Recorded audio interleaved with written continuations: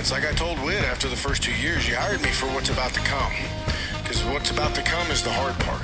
That's your boy. That's your judge of character. I don't know if I could follow that one up. Khalil Herbert is everything we dreamed of and more. Pete, nobody's looking at your tweets. I love our guys. I love where we're going and what we're doing. We cannot stop fighting the good fight. I'm going to end up in a Columbia prison. I'm yelling into the void, and that's what I like doing. Get you somebody that loves Spruce Tips as much as Pete does. Why did I pick Pitt to cover 14 points against NC State? I'm a moron. Do we need to get better? You bet. And is that my responsibility? 100%. I want to know what you're drinking, Rob. It is roasty goodness, even though I was What's out. the percent on that? 11. Smells like you're drinking like a cleaning solution. We're going to put this old guy in a grave. The end has already been written. We just got to go through the hard part to get there. And I mow the lawn after work before the podcast.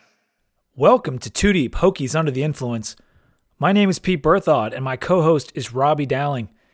The tournament is upon us, Robbie. We didn't get last year's tournament. It's so great that they are able to get it in this year. Give us a cheers, man. Cheers is twofold. We're in the tournament, so let's just cheers to that, obviously. Excited for us, regardless of seed or, how the ACC tournament went.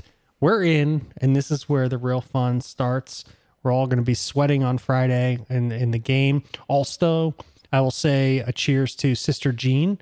We thought she wasn't going to be able to see the Loyola game, but as always, the NCAA shits themselves all the time, makes a bad decision, and then has to come back, and now Sister Jean is getting to go see her team.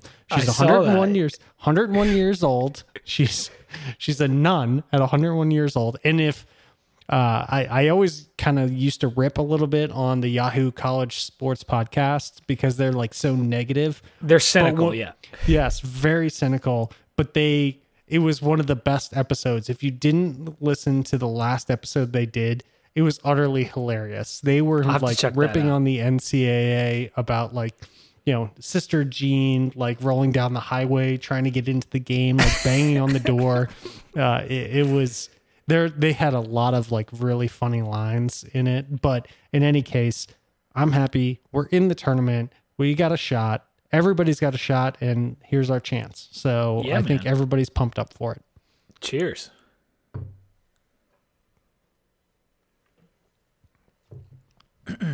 And those boys from Loyola are going up against Georgia Tech, one of our ACC foes. The very hot ACC champion, Georgia Tech. Yes. Yellow Jackets. No, but hats off to them. I mean, they played well. I know they beat up on us a little bit, but they played well. And they got an easier road. Yes. The ACC tournament wasn't exactly the normal ACC tournament that it always is, not only because Duke was down, but because of the COVID issues. But hey, they went out there and they beat the teams in front of them. Yeah, they played pretty well. I mean, that's a team that could do a little bit. I don't know how far they're going to go, but they could do a little bit. Yeah, if they do pull off the win against Loyola Chicago, they got to play Illinois, who is one of my picks for the Final Four. They're going to get demolished. Yeah. Illinois is a very good team. Let's get into the news and notes. We finished the season at number 25 in the AP poll. When we went down to UNC, I was a little fearful we were going to fall out of the poll. Not that it really matters, but I did kind of want to finish the regular season ranked because we were ranked in 15 out of 17 polls this season, which is unheard of for Virginia Tech basketball. We did go the whole year 2 years ago when we had our squad with all the seniors and Justin Robinson. That team was ranked the entire season. But other than that, it just does not happen. We're hardly ever ranked for 3 weeks in a season, let alone 10 plus. No, it's starting to establish Virginia Tech as an actual basketball program. People are looking at us coming into the year thinking this could be a team that could be ranked each and every year. I mean, 4 years in a row making the tournament. It means a lot to this program, and it means a lot to Virginia Tech in general. So it's awesome. Yeah, the more times you show up on that line for someone to have to pick for you or pick against you in their bracket, it's just name recognition to be in the tournament over and over again. And we did it. We're a 10 seed. We're going to face Florida, and we're going to get into the game and the matchup a little bit later. But the cool thing was we're the first game of the tournament on Friday afternoon, 12:15 tip in Hinkle Fieldhouse, which I don't know how many people that listen to this program know about Hinkle Fieldhouse, but a lot of people should know it's the gym that you see in Hoosiers at the final scene for the state title. Yeah, it's kind of iconic in that they call it the Cathedral. It is a famous basketball venue. Yeah, it's in Hoosiers. If you haven't gone back and taken a look, it's a little. We're probably outdating ourselves a little bit and going there, but I feel like everyone knows Hoosiers. If you're a sports fan, I feel like you had to have seen Hoosiers. Well, I would hope so, but at least you have to see the shorts that are like how high up they are. You will at least recognize it that way. And Jim Nantz and Bill Rafferty are on the call too, which is the best part of it all. Like if it wasn't the venue or kicking off the tournament, you get Nantz on the call, which is pretty cool. Yeah, I was going to say Rafferty doesn't do much for it, but Jim Nantz is the most as iconic as you can kind of get these days in having somebody call your game. Hello, friends. Hello, friends. Jim Nantz here. More, and the Masters is coming up, so we'll also get him there. That's your thing, man. You're the golf guy. Yeah. Next thing we got, Storm Murphy is transferring to the Hokies. Yes, there is a Storm coming to Blacksburg. He is a guard from Wofford, 6'0", but the guy can fill it up. Yeah. 17.8 points per game, I think is what he averaged. 40% from 3-point. He can spread the ball around. He's a shifty little white boy. Let's just put him that way in terms of how big everybody else is, but he's good. Most people probably just recognize him from his TikTok and his moves when he was coming out of high school.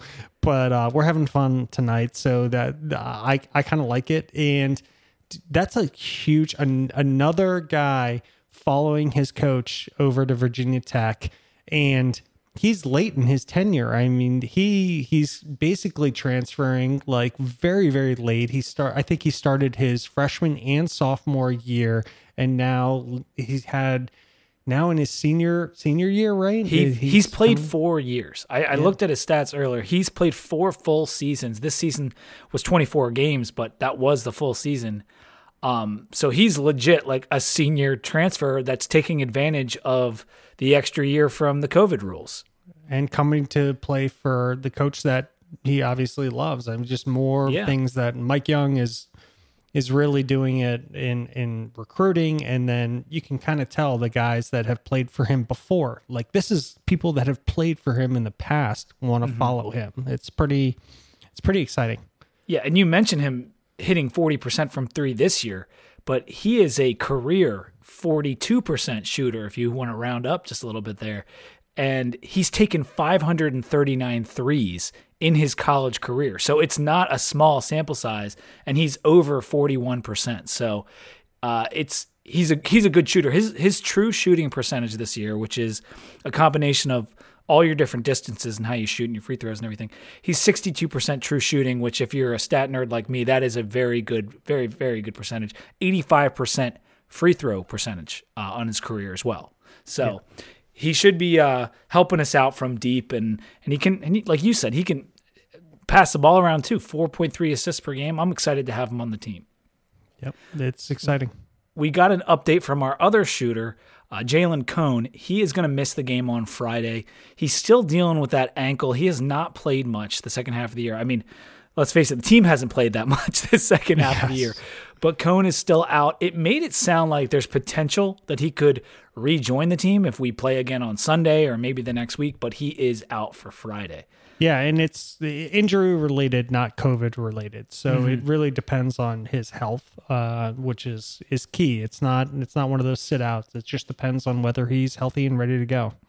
And if you were concerned about COVID, the Hokies did practice today. The basketball team was out on the court. They passed their second COVID test, and they're out there practicing. So we should be good to go. Hopefully there's not the forfeits we saw in the ACC tournament. I'm expecting there will be 1 or 2 or something at some point during the tournament. But let's hope once everyone gets to Indy, they kind of bubble the guys in their hotels and the buses and all that kind of thing. Most people are saying now, and I listened to a few podcasts, probably too many today, that as long as you have 5, and this came up a lot with UVA, as long as you have 5, most teams are going to play. So if they have 5, they're going to stretch it out. Your chances of winning are going to be a lot lower. But if you have 5 that are healthy and ready to go, most teams. So I don't know if there's going to be as many opt-outs as people think, because if they have those, then it's the tournament. Like, you're going to play no matter what. If those guys get gassed out, they're going to keep playing, whatever the case may be. So I don't know if there's going to be as many opt-outs as people think there are going to be, unless there's like high traces of like contract tracing, like a big group. That would be really interesting if you had, say, a 1 seed playing in the first game and they're down to 5 players. Like, Gonzaga has to use 5 guys and see if they can still overcome Mount St. Mary's or whatever. Yeah, they'd still win. But yeah, they're definitely a heavy favorite. I think. I listen to Titus and Tate, which used to be One Shining Podcast when it was on the Ringer, and it's probably the biggest college basketball podcast, and I really like those guys. They have a fun show, but they were saying that if this was not basically in Big Ten country, if this was a normal travel around the country, Final Four, wherever it might be, Atlanta, whatever, that Gonzaga would win hands down. Like, they are such a heavy favorite. However, it is in Big Ten country. There's a lot of very good Big Ten teams that just played their conference tournament in that city. So it's interesting. It's an interesting way of thinking about it. I don't know if it's going to hurt Gonzaga or not. They are really, really good and undefeated right now. Let's do the football news and notes quickly before we jump back to the end of the basketball season and into our Florida preview. But we got another coaching hire. John Tenuta, the father of Luke Tenuta, joined our staff. He is going to be a senior defensive analyst, and he has been coaching for a very long time. Yeah, he's been around the block just a couple times. Most recently at Cincinnati, and you know how Luke Fickell has them going, especially on the defensive side of the ball. The last 4 years, he was the safeties coach and a defensive analyst for them. Before that, he was the defensive coordinator at UVA, just right up the road. That's where he went to college. He was the DC at NC State, Notre Dame, Georgia Tech. He coached at UNC, Ohio State, Oklahoma. He has literally been all over an institution in college football coaching. So it's great to have that type of experience on the staff. And when you consider that we've brought on J.C. Price, we've promoted Jack Tyler, you've got Iezi and Transu in the recruiting and staff, those type of positions on their way out. Other people will be coming in. There's a little bit of an upheaval going on at least one side of the ball. Yeah, and there's a lot of youth as well. So, like, it's good. I mean, Jack Tyler knows what he's doing, but he hasn't been around for as long as somebody like Tenuta. So it's good to have that experience in the background to help kind of coach the coaches. Like, yes. Hey, here's what I'm seeing in the background. Here's what's happening. And I like those analyst roles where you can just take a step back. You're not on the field all the time. When you're that ingrained in like just everything that's happening, it's good to have very kind of experienced, talented coaches taking a step back and kind of seeing all of the bigger picture of what's happening. And then with our youth, I mean, across our defensive coaching staff, absolutely. Outside of like Tierlich, it's relatively young in terms. I mean, these of guys need to learn how to watch tape and how to break down tape and prepare for opponents. It's just that skill alone. We heard the stories about Coach Kill and how that went when he was evaluating our coaches. Go well. No, it didn't go well. Well, it went well because he told everybody to shut the fuck up and and taught them how to actually look at film. And so, yes, I couldn't agree with you more. Let's put it this way. Tenuta started coaching in 1981. Neither Robbie or I were born yet. So I was born 2 years later. My birthday's coming up in a couple days. So that's right. Yes, yeah. Everyone out there wish Robbie happy birthday on Twitter this week. Yeah. The next thing I had, DT Max Philpott. He started as a walk-on. He earned a scholarship this week, which is very cool. Max was an awesome player in the state of Virginia. And I think when he came to Tech, he was guaranteed a shot to earn a scholarship. Yep. Not the scholarship itself, but it was a possibility. And I think with everything that's gone on, like he's proved that he deserves that. And that's nice to see. You always root for those guys who bust their ass as walk-ons. And I think those stories Yeah, some of them are a little bit like, for film and that kind of stuff. It's like, oh yeah, he earned a scholarship, but let's be honest, it's awesome. And honestly, it builds unity throughout the team to have that kind of stuff. It's like, it's because it shows that you can earn your way to a higher spot on the team. Yeah. Earn more and reps. You push the guys above you. Like, it's like, I'm coming after your job. Like, and I was a walk on and you're going after it. I love it. It's such a great story. I love that kind of stuff. And bringing in Jordan Williams and now adding Phil Pott as a scholarship player. Yep. And we've got a little bit more depth there at the defensive tackle position now. Mm-hmm. A little bit more. Not as much as we like, but a little bit more. Yeah. We're getting there. The new weight room and nutrition center is finally done. They actually got that done pretty quick from when it was announced to the completion. And the videos and pictures of the weight room and everything look awesome. Like, it looks like a very top-notch facility. It looks gorgeous. I mean, the dining facility looks awesome, and the weight room, the pictures they've taken, everybody's going to take them from like the perfect standpoint and make it look as beautiful.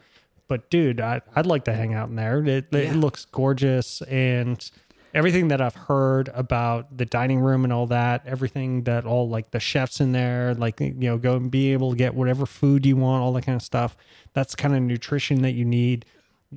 Keep those guys fed and ready to go. If you're an alumni of Tech from the 2000s and on, Tech, about Tech's on-campus food. So I'm hoping that the athletes are getting that to the nth degree in this new nutrition center. Dude, we're like top 5 in food every single year. Like, and if you haven't been on, we're older, so like for us, it was just like West End. West End was the premier spot. That was like it. Like London Broil was like my go-to. I might have eaten that 5 times a week. Was like my go-to. But now when I go back to campus, like you go to some of the new places and there's like, it's like crazy. The stuff it looks like a mall. Like it's so nice looking. Yeah, like all brand new. They have it on both sides of campus now. It used to be like you really only ate well on the one side of campus, and then the campus side with like all the classrooms was just Schultz. Yeah, and I'd just go to like Owens, and like I'd be like, oh, this is terrible. But there's like a Chick-fil-A in there, and I'd just eat that every day. Yeah, there was the Chick-fil-A and Hokie Grill. Hokie Grill was pretty money. Grill. Yeah, that was pretty much it. Spring practice started today. Speaking of the football team, there's a couple battles that are going to be happening. Offensive line, we got a few new spots opening up. Wide receiver, we know is going to be a competition, and hopefully you guys step up there. And running back, that's the position where we got a lot of bodies, and I like what I saw from Holston last year. I know we were waiting, a couple of years for him to kind of break out, and what he saw from Herbert, maybe he learned a thing or two, but I think he'll be the lead guy, and we'll see what other guys step up. You have Holston, Blackshear, King, and Lee, which is crazy. I mean, last year it was a default on who we were all riding. I mean, it was just that obvious. But now, I don't know what to think. I think there's talk about Lee being really good this year. I know what I have with Holston. Blackshear was good, but slow to develop in some senses. And so was King. He had like a fast start, but then it kind of slowed down afterwards. I have no idea what's going to happen with the running back rotation, but that's a good thing. I don't mean it as a negative.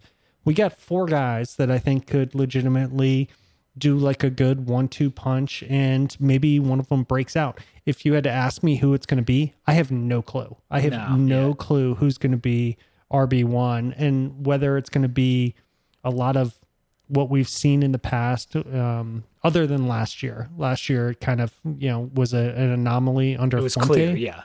But this year, I don't know whether we're going to get like a 1-2 or whatever, but we have 4 pretty good like running backs. It's actually kind of exciting.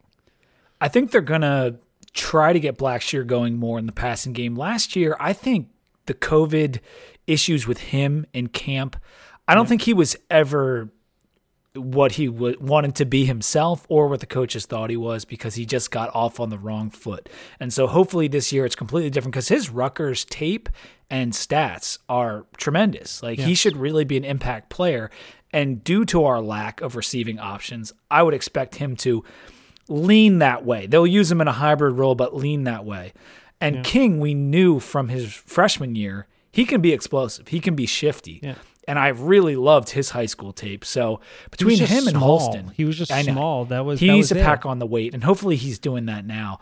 They just got done with all their pre-spring practice workouts, which if you saw the videos of those, they always look so brutal. But we need some of those guys to pack on a little weight, and let's see what's going on in that running back room. It's exciting to have all those guys, but I fear with Braxton Burmeister as the clear favorite to start at quarterback, are we just transitioning into this option type offense that we kind of had last year when he played QB? Well, I didn't. I thought it was interesting that Burmeister came out and said, like, officially, like, he had broken toes, like he got banged up, which I didn't pay a lot of. I took this off season very much off and didn't really pay much attention to it. So when I was going back and kind of reviewing stuff, like, he came out and said, like, yeah, I broke a bunch of my toes, and I think that had a little bit to do with him not being as productive as maybe he would be otherwise, or, you know, we'll see. But this is the first time we're coming back with a clear number one, like which has not happened under Fuente. I don't think has ever happened under, like, we've always. I don't recall going into spring practice and it being as clear as this. Just and maybe last year because Hooker was coming off, that all the fans thought it was going to be Hooker. But we kept hearing stuff about Braxton Burmeister and how good he looked, and so it threw kind of a monkey wrench into that. It's like he's getting the lion's share of the reps. Like, it's already been stated. He talked about putting on good weight. We need his passing game to develop, because I make the joke about the option team, but his opportunities with the ball were mostly running. So we got to see what we got there in the passing game, because we got to be able to stretch that field this year. Yeah, no, I agree. And he was pretty fast when he was running. He could find a way to scramble, so that weight gives me a little bit of a pause. It's like, well, is it going to slow you down a little bit? I'll also say that I think there's a little bit of depth across the board. I think Payet's coming back. I think, you know, we need him to come back. I'm excited to see what he can do. Yeah, Dulius and Gallo. Like, there's a good amount coming back. My number one concern, which is going to be your number one concern, is the offensive line. It's just Nestor and Hudson was such a kick in the D that it sucks losing those guys. So we have 9 scholarship offensive. That was like we finally had a good year of offensive line. And I'm trying to wrap up my thoughts on the football board. That is really where I'm most concerned. I mean, losing Darrisaw, losing Nestor, those were 2 starters. I mean, that's a huge losses. And then you factor in Hudson, who, you know, his reps got taken down because we had Brock coming in and we had Hoyt still. So, but he was going to play down the road. Like, the coaching staff did not want to lose those guys. I think Fuente did everything he could to try to keep them around. 2 4-star recruits. So losing them definitely hurts, but picking up the kid from Maryland, I think, was a good move. We still, you know, got Lasitas, and we still got Tenuta, and, you know, there's some guys in the program that can make some noise. But yeah, it's a big question mark compared to last year. That was a sensational offensive line that just doesn't come along very often for us at Tech. So hopefully Vice, he's one of our best position coaches at the school, so he'll get them going. And I think we said in our last podcast, the starters, they should be good. It's the depth that I'm worried about. Couldn't agree more. So yeah, sorry to jump around a little bit there, but I was just trying to wrap up my thoughts on football and spring football. And that's kind of my full takeaway until we learn more. Yeah, we'll see what happens the next couple of weeks, and we'll come back and do a little bit of a post-spring practice analysis for you guys. But for right now, Robbie, I need to know what you're drinking. So you always spring it on me. I know, I snuck it on. I'm looking at it. So I'm drinking the Pattern Recognition IPA. It's from Reason Beer. I have no clue where this is from or anything along those lines. It's actually a pretty good IPA. And I'm looking for, Charlottesville, of course. Every time I just randomly pick one out, it's always from Charlottesville. So pretty good. Reason Beer. I've never even seen this. It was on the shelf. I was at Whole Foods. I grabbed it. I was in a rush. But it's a good kind of down the road IPA. I wouldn't go out of your way to pick it up. I wouldn't, head to their brewery anytime soon, especially since it's in Charlottesville. But other than that, it's okay. That's how I'll put it. I am drinking the Philly Special by Iron Hill Brewery. Iron Hill's like a restaurant, but they brew their own beer and have for a very long time. And as far as I know, they started in Delaware, and they've got maybe 5 or 6 locations around PA, Delaware, New Jersey. And my sister actually picked up these cans because they do can a lot of their beer now. And this beer, I had it maybe 2 years ago in Philadelphia, and that was the first location that had this in Center City. And this beer was awesome. And now they're canning it. And if you're ever in the area, head to Iron Hill. The food is really, really good. And their beer that they've always brewed in-house, they never serve outside beer, is made really, really well. And so this Philly Special, the can is awesome. It's got some really nice artwork of the city, and the colors are cool. It's got an eagle on it, obviously. But yeah, it's delicious. 6.7% alcohol. A very I don't know. It's got a certain sweetness to it, but it's not like a flavor like mango or anything like that. It's just on the sweeter side IPA that isn't too hazy. So I'm really enjoying it. The Philly Special from Iron Hill. Let's get back to the Hokie Hoops season, because when we last recorded, I think it was right before the Miami game when Hunter Couture hit the shot to tie the game, sent us to OT, and then we ended up pulling off the win. If we don't come up with that 3-pointer and win that game, I feel like there's a chance we don't make the tournament. We'd be on the bubble. Yeah. Yeah. Like Louisville didn't make it, right? I mean, I feel like there's a chance if we have one less win and we have a quote unquote bad loss to Miami, like that could have been it for us. So that shot and that win was massive.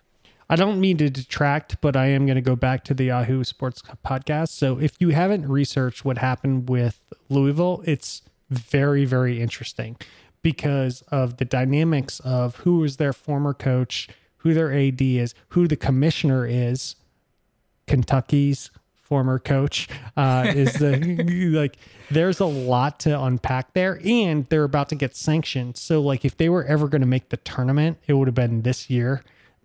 Because they're about to get sanctioned, they're not going to make the tournament for the next 5 years. If you want to go do some digging, it was actually very, very instructive. Not that I'm sitting. So is there some Louisville conspiracy theories going on? There's a little bit of that, but because 40 is a big Kentucky guy. Because they were the last one in. They were supposed to they were right on the bubble, and then Georgetown won. All those games that happened right on all the tournaments, basically kicked them out. It's very interesting if you're a nerd and going back and looking at what actually happened to them. But in any case, so we beat Miami. We don't seal up the tournament by any means, but it was a huge win. Yes. And then Radford came back, or it was rumored that he was coming back. We do our little COVID break. That was when we thought we were going to be playing Louisville the second time in Blacksburg. Florida State was coming up. There was a bunch of tough games coming up, all canceled.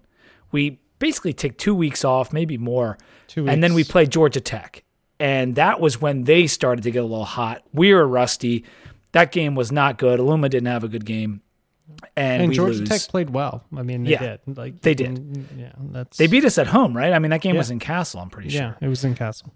And then the next game was when we played Wake. It was the senior night, and we won by 40 points. I mean, it was a decimation. Yeah, basically, yeah. Young came out and was just go to town tonight, and the team absolutely did it. Yeah, that was a really, really fun game to watch. So then we're at the tournament. I mean, there was obviously the second round of COVID issues, which we don't have to really get into, but we'd only played 2 games in about a month before the ACC tournament starts. Yeah. But we get the 3 seed. We wanted the double bye. We end up getting one of the top 4 seeds. Georgia Tech, I think, sealed up the 4th one. Yep. And, we kind of got the worst draw possible because we picked up UNC. I mean, we knew it was going to be UNC. They were playing Wake or Notre Dame. We knew they were going to beat that team. But getting UNC, a team with supreme talent and good size, and us being, again, coming off a break, it was going to be a tough road. And for the first half, we hung with them. Yeah. and they're huge. I mean, Mike Young talked about it. They're massive. It was not a good setup for us whatsoever, and they got us down the stretch. Say what you will about UNC's season, they're going to be a tough out no matter what. Like Definitely. They can on any given night they can. And this is part of what we're going to talk about when we get to the tournament talk. I think that they could be a tough out for a couple teams, just given their size. But Virginia Tech played well given the circumstances. I guess I could put it that way. Not as well as they should have or could have, anything like that. But those gaps were bad. One was 14 days, and then collectively, I think it was a month and like 3 days that they only played a few games. I mean, what are you going to do there? You can't practice enough. You can't get your flow together. It was brutal. And I wouldn't be surprised, and I'm not going to go pontificating on weird circumstances, but Mike Young has said numerous times that he's focused on the tournament. I don't know that he's necessarily cares that much about the ACC tournament. I think he cares about the NCAA tournament, and he was probably like, hey guys, just go give it your best shot. Let's get warmed up. Let's get our feet underneath us. Let's start like getting our legs and start preparing for what really matters. And honestly, what everybody actually cares about. Nobody's going to remember Georgia Tech winning the ACC tournament. What they will remember is what you do in the NCAA tournament. Yeah. And you're right. I don't think he was maybe ignoring it, but I think he knew with the amount of time they've practiced and played that beating UNC or going forward and trying to win the tournament, like it was going to be a tough ask. And Armando Bacot, the dude on UNC who's like, looked like 250 pounds and 6'10". I think he is 250 pounds. Destroying us. He's a Richmond kid. I think Buzz actually recruited him quite a bit. And he had us in one of his top, maybe, 10, 5 schools, something like that. But man, he destroyed us. 17-13 for him. Davis had a good game. We did shoot a little bit better than UNC, but the rebounding, especially offensively, they were just getting so many offensive rebounds we couldn't keep up. We lost, and it's fine. We're ready for the big time, ready for the big dance. And I talked about how we were ranked most of the year. This is our 4th straight tournament bid. Yes, I know we weren't going to make the tournament last year, but that tournament didn't happen. So of all the tournaments that did happen, we have made 4 in a row. And if you just look at our history from 1997 to 2016, which is 20 years, we made 1 tournament. Yeah, 1. 1 tournament. And now we've made 4 out of 4. That is unbelievable. It really is unbelievable. And you look at stuff that's going on at Minnesota or Indiana or other teams that are just fired their coach. We are so incredibly lucky to have Mike Young. Just so lucky. Well, and you look at teams like Kentucky. You look at the big teams, Duke. You look at these are perennial teams that are in it every single year. And look at Michigan State and UCLA. They're playing in the play-in game. Yeah, they're doing the play-in game. I actually have them picked, I think, to win their second game. So whoever it is, but yeah, it makes you always got to take a step back and be like, you can't take it for granted. It's awesome just to be in the tournament. And a lot of those mid-majors, the small major teams, like they play their hearts out every single year just to get in. So it's not nice to just take it for granted and be like, oh, we're in the tournament. Like, it's a big deal. Like, it's a very big deal, especially if you were like me and you, just out of school, and we've got Seth Greenberg, and we go in 2007, and we beat UNC twice that year. We beat Duke, and you're thinking, oh, we got these guys for a couple more years. Like, we're gonna be rolling, and we missed the next 4 tournaments by like 1 game every year. Every single year. If it wasn't 4, it was 3. But like, we thought we were on the bubble every single year and missed it every year. And I will never take a tournament appearance for granted after that. And that's when Seth became the most favorite child of the commissioners, when he started certifiably insane. Yeah. Well, he was right. He just became like so mad that we were not getting in the tournament. Like, if you still look back on it, he was right. in everything that he said and everything that he like went after him for. But and he was fighting for his team. But every year, the closer that we got to the tournament, the more they were like, yeah, we're not going to let them in. Like Seth, and now he's like pretty much the number one like spokesperson on college basketball on like everywhere. And I do appreciate the fact that like he doesn't really hold any grudges against Virginia Tech in his commentary. No, he'll talk about us in a positive light. If we're playing well. I listen to him all the time, and I'm always like, is he going to say something negative, like kind of like a little like slight? But he never does. Like he's kind of moved on with his life, and so should everybody else. But he's kind of an asshole. We've talked about depressing football losses on this podcast many times over the years, but that year with the certifiably insane quote was the year we lost to Tyler Hansborough's UNC in the ACC tournament. They were number one, and we had the lead, I want to say, the entire game, at least the entire second half. Like, we were out to a great lead. You know, they're chipping away, and Hansborough puts in a bucket, like, with 2 seconds left. It might have gone to overtime. I can't remember. It was a very close game. Hansborough puts in the basket. He's pumping his fist, running down the court. Like, I can't forget that memory. It is so painful because I knew if we win that game, we're in. You know, I knew we were in. And Seth's point was that we just went toe to toe for 40 minutes with the best team in the country. We deserve to be in. You're insane if you don't let us in, and they didn't let us in. No, but his point was right. I mean, like you can say whatever you want. He didn't articulate it the right way, but his point was correct. And if Hansborough missed that shot, then we're in. Like, I mean, his point was not well articulated, but it was accurate, I guess is probably the best way to put it. And but that is up there with some of the depressing, like, football. Like, football pulls your heart out in a way that basketball doesn't really, know, it's, at least for Virginia Tech fans. But that one ripped my heart out. It really did. Tough.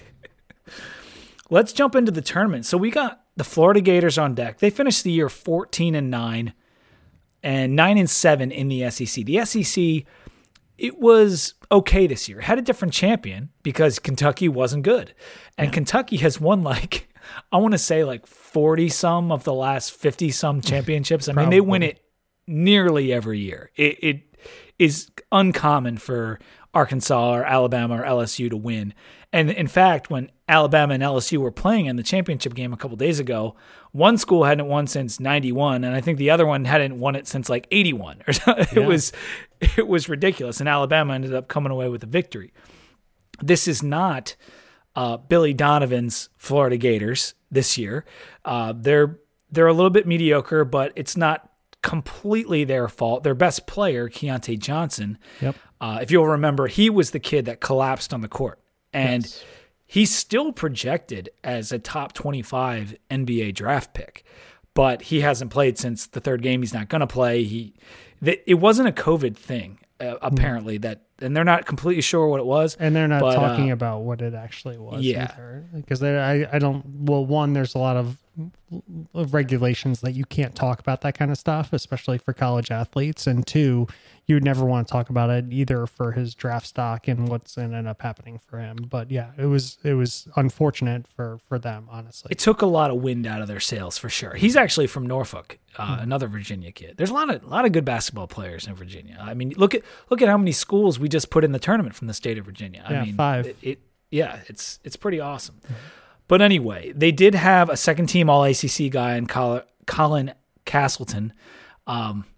This kid, 12 and 6 rebounds, not that great, but he averages 2.2 blocks a game. And Florida, as a team, they are 4th in blocked shots nationally. There's 350 teams, so if you're 4th, they block a lot of shots, and it's not like with an overwhelming amount of size. Like, Castleton is tall, but the rest of the guys, they're 6'7", 6'5". Like, they're not overwhelming in size. They're not a really, really good rebounding team, but they just know how to block the basketball. Yeah, I would agree with that. They're not huge. Trey Mann is good and leads the team, obviously, in points per game, but it's not size. But I do think the SEC this year, so you basically have LSU, Arkansas, And then Alabama, I do think, is a really good team. I mean, extremely talented. I think LSU is a really good team. Arkansas is good, but I think those other two teams kind of lead the way. But they have a different style of basketball than I think is kind of like what we need to do, which is in the ACC, you either got to do it with just like pure UNC size, or you have to spread the ball around and be a good passing team and keep it around the perimeter and like find your openings. And I don't know if that exists as much in the SEC, and hence the block shots and stuff like that. I don't know that our strategy here is going to be driving it as much as it is spreading the ball around, passing it around, like finding openings, kind of making people winded a little bit and moving around. And it's not that weird to see him get that many block shots, because I think that's the kind of the style that the SEC played this year. Mike White, who's their coach, and that's actually something I had to look up, because when you think of the Florida Gators, you do think of Billy Donovan. Mm-hmm. So this guy he's actually been there since 2015 when he took over, and Donovan went on to the NBA. He's been to 4 straight tournaments. I mean, 622 winning percentage at UF. He hasn't had an under 500 conference record. Like this coach he's a good coach. And I do agree with you. They even play a different style, I think, than a lot of the other SEC teams. Like they have some stylistic things where some teams shoot a lot and get up and down the floor, and other teams, like you don't want to go inside on them. And I think Florida is kind of the latter there. Scotty Lewis is a guy you should be aware of. He's projected as the number 40 prospect in the NBA draft. He's the black guy with blonde hair. That's how you'll recognize him out there. He kind of looks like Cisco. Only 8 points per game. He was scoring a lot in the beginning of the year, but he had to miss some time due to injury or COVID. I'm not exactly sure. But he is like a defensive specialist. 1.5 steals per game, 1.2 blocks, and only 6'5". He will get on you. So Lewis is a tough player. Castleton's a tough player. Trey Mann, you talked about the leading in points per game and almost 6 rebounds a game, 40% from 3. He has it all, and he is the number 52 prospect. Like this team has guys that are going to play in the NBA. Maybe they won't be top picks, but they're going to play in the NBA. Yeah. And that's tough. And they've had an up and down season. I mean, they lost 2 games coming down the stretch. They lost 3 of their last 4. 2 of those were against Tennessee. One was by 12 points. I think the other was by 11, if I'm recollecting correctly. And that's Tennessee. Tennessee's a good team. So that's not all that surprising. It was kind of an up and down season for them. It started a little bit hot, and then it started to cool off a little bit, and at the end it was kind of up and down, which is not too dissimilar to what happened to Virginia Tech. I mean, if you look at the records and when the wins losses came in, it wasn't too dissimilar. I think this is an interesting matchup of very different styles of what they're going to try and do, unless I don't think Aluma's going to be able to get into given the size that they have and the physicality that they have underneath, it's going to be very interesting. I think there's going to be a lot of butts hitting each other and trying to push, and probably a couple fouls underneath.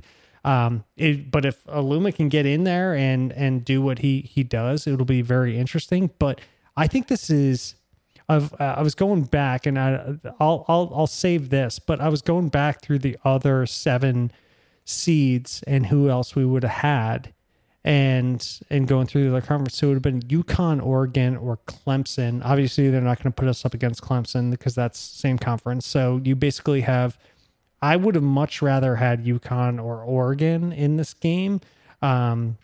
So we got the It's tough for me with Oregon because I just don't see enough of them to know. Yeah. But I agree with you on UConn. I mean, you hear Florida, and they've won a couple of national titles. They've had big time NBA players over the years. It's not someone you necessarily want to face. But then if you liken them to Clemson, it's like, hey, we beat Clemson. Like we can beat this team. Yeah. And so I saw that they were 5-5 against Quad 1, like their Quad 1 record. And then I was like, so they must have played a lot of tough teams. Like that kind of made me nervous. And I look, and like they beat West Virginia. West Virginia's a good team. They beat Tennessee, but we know they played Tennessee several times and lost a couple times too. They beat LSU, And then their other 2 quad 1 wins were Auburn and Kentucky, both of which did not have very good seasons. It just depends on where you play the team. Like if you beat the team on the road, they can actually be kind of a bad team, but you still get a quad 1 win. So I was just comparing their wins to ours. Like we beat Villanova, UVA, and Clemson. They beat West Virginia, Tennessee, and LSU. I mean, it's very even. I really think those teams kind of even themselves out.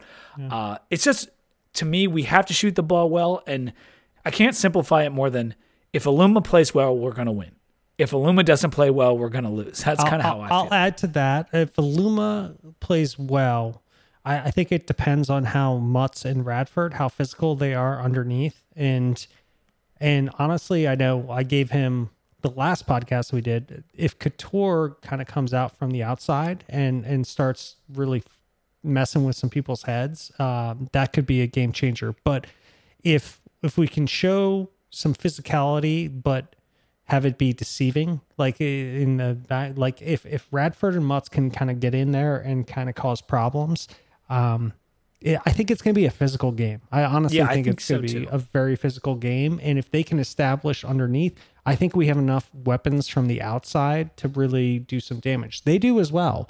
So it kind of cuts both ways. But I'm excited to see what happens basically, in the paint, and see like what's going on and how things are moving and what the physicality looks like and whether people are getting frustrated and pushed out of the way or getting blocked out or whatever the case may be. I think it's going to be a fun game. Regardless of outcome, it's going to be a fun game. Neither team is a sharp shooting team from deep. Yeah. Neither team shoots the ball particularly well from deep. They're 82nd at 3-point percentage. And you know how up and down we can be, especially with Cone not playing. Like you can't even look at our percentage without him playing because he's a big part of it. If we're cold, it's going to be a bad night.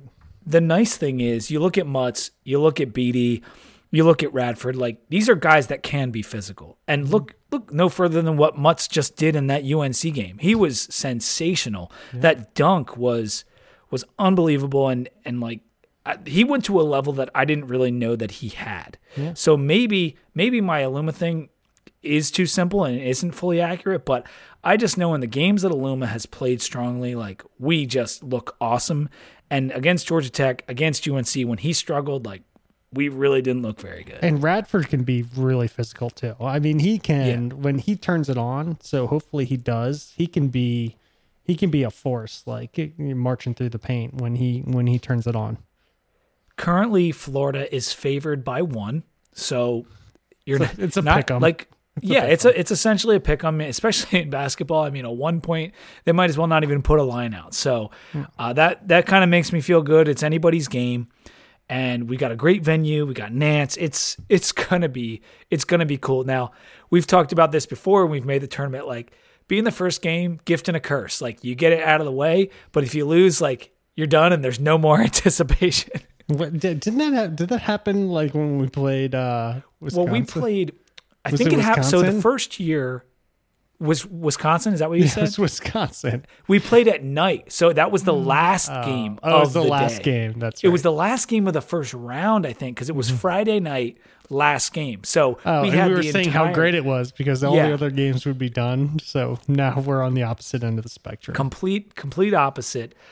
I'm hoping the result is better too because we ended up losing that game to Wisconsin, but it was a good game. That was a brutal game.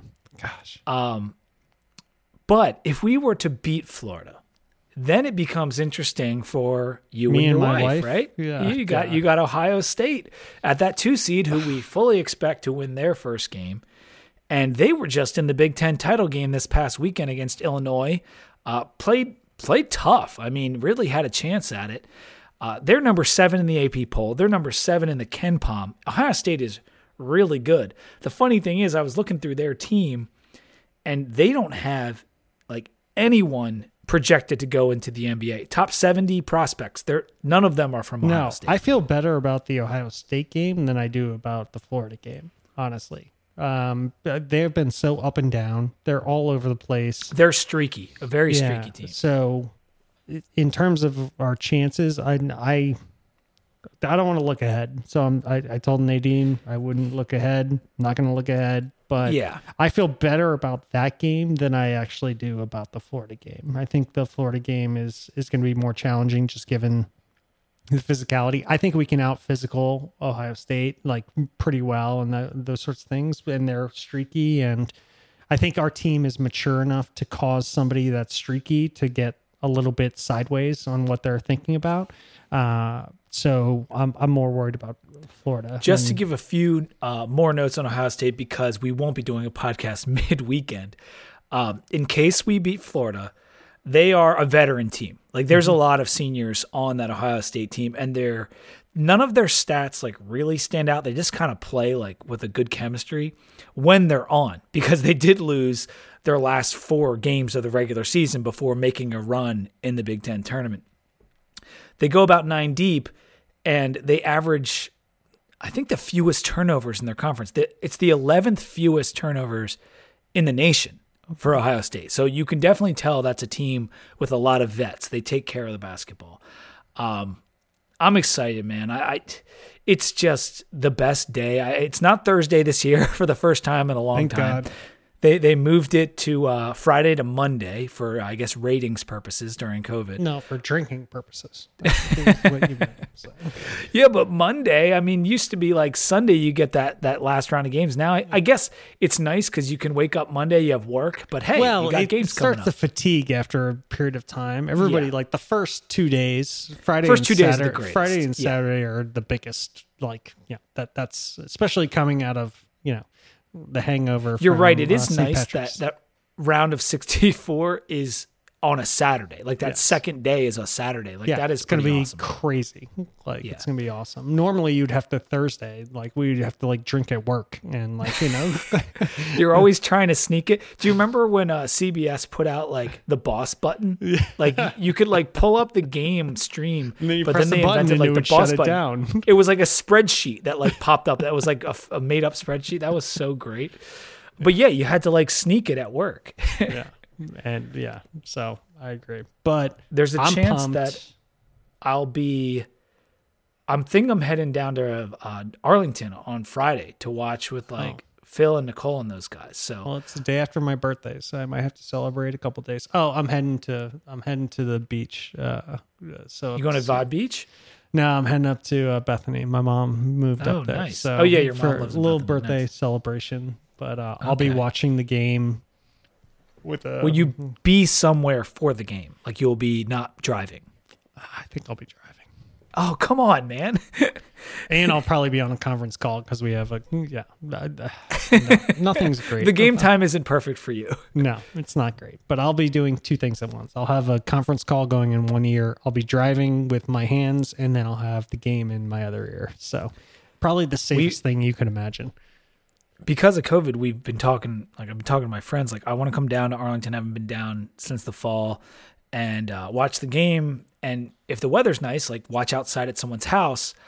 But the weather forecast for Friday isn't particularly good. No. So we were thinking like, do we just move it to Dominion? Oh, just I watch like the that. game in the tents. Dude, we've been to Dominion since we're in the off season, so they're not sponsoring us right now. We've been to Dominion 6 times now in the last It's a great 3 setup. months. And that's not like a shout out to them. That's just like, that's the place that we like to go now because we get to sit outside. We're being safe, and they have the TVs everywhere, and the beer is amazing. So that's not really, that's a free pump for our boy because Absolutely. we love that place. It's awesome. Well, yeah, Nicole mentioned that to me today. She's like, maybe we just move it over to Dominion. I'm like, I don't know how I didn't think of that. But yeah, of course, that's what we should do. But we'll see what happens. Hopefully we're, somewhere at noon, ready to go. I think I'm hitting the road early. Hopefully get there in time for a pregame beverage. I did want to ask you before we sign off, like who's in your Final Four? Do you have any? Well, I guess who's your favorite that you think is going to win it all? And then who are maybe some dark horses for you? I don't know. I mean, it sucks this year because it sucks because Gonzaga's so good. So like, it's just and you look through their bracket. But can they pull off the undefeated season? I mean, I know, but like, who's going to beat them? You literally go down their list, and it's like Iowa, Kansas, if they start getting like on a roll. Like, they're in the easiest bracket, period. So they're in the Final Four, period. So like, if you want to make a bunch of money, take all your life savings and put it into Gonzaga to make the Final Four, like, period. So then you go elsewhere. I don't think Baylor is actually going to go as far. Baylor as has the think 1 seed they've been struggling a little bit since their layoff. Yeah. And so I have Virginia Tech beating Baylor. No, I'm just kidding. I have Baylor beating Virginia Tech, but I do have Virginia Tech making it. I actually think I like UNC to upset Baylor in round 2. Ooh, that's good. I like that. I'm going for the perfect bracket. But that's good. But I like them. Winthrop, I've been hearing a lot about. So that's another. Yeah, people have been pumping that Winthrop. See, that's the 5-12 everyone's been pumping. So it makes me want to go the other way. I don't know. People are there's a couple of people that like I listen to that are like, this game's not even going to be close. Like, Villanova's about to get their. Nova lost their point guard, and now Arcidiacono is back. The younger brother of the other Arcidiacono is now starting for them at point guard. Yeah, so I don't know. I think Winthrop's going to win that. But then I go down. I kind of like Syracuse to fuck some shit up. You can take out. Dude, you never want to play Syracuse in the tournament. Never. Never. So I think they're going to take down. I think they're going to take down WVU and San Diego. And then they'll like lose. WVU a lot. I think they're really good. I think they're very, very good, but Syracuse always screws things up in the tournament. They do. Every single year, they always do this, where they like squeeze in and then all of a sudden they just like start doing well. In the East, I think Michigan's really good. I kind of like... That's a tough bracket. I don't know what to do with that, with that quadrant. St. Bon's really got screwed. I think they're going to take down LSU and then take down Michigan. Oh, that's your upset special, St. Bonaventure to the third round, Sweet 16. But I don't think they're going to get past that. I think Florida State's going to beat them after that. Yeah, so I've got Gonzaga to the Final Four. I actually have, and the one I filled out with a pen, which is rare, but I did it today. I put FSU in my Final Four, which I'm a little torn about, but I put them in there. I obviously had to throw Virginia Tech in there, and hear me out. If you get, obviously homer pick, but if you get UNC to take out Baylor, we are in a good position. I'll say that. Like, it's unlikely, obviously extremely unlikely. However, this is a good layout. You got Ohio State in round 2, who just had to play 4 games last week, might be a little bit on the tired side and doesn't have elite talent. They're good, but they don't have like the NBA prospect or anything. Purdue, UNC, like I think someone's going to knock off Baylor.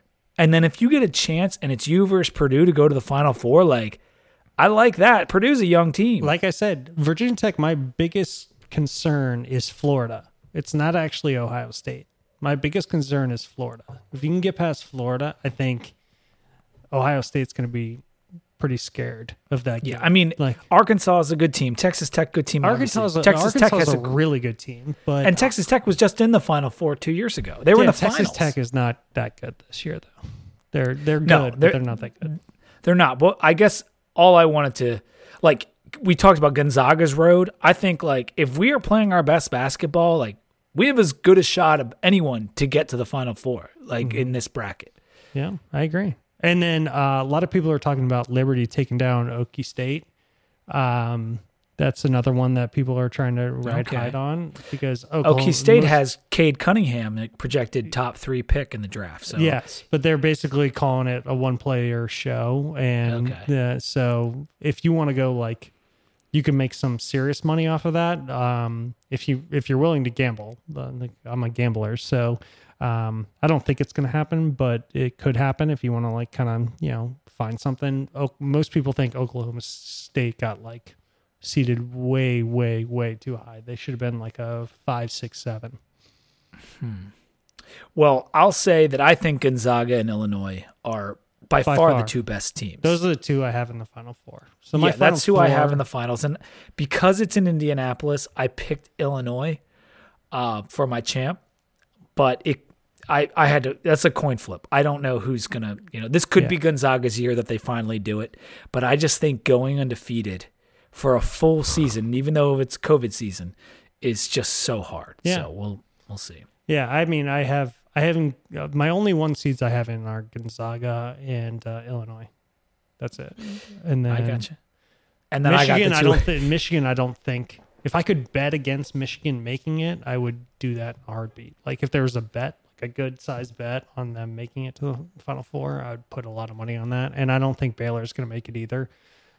So the only one seeds that I feel really good about are the same that you do, Illinois and Gonzaga. Yeah, I think Illinois is just really, really, really tough team.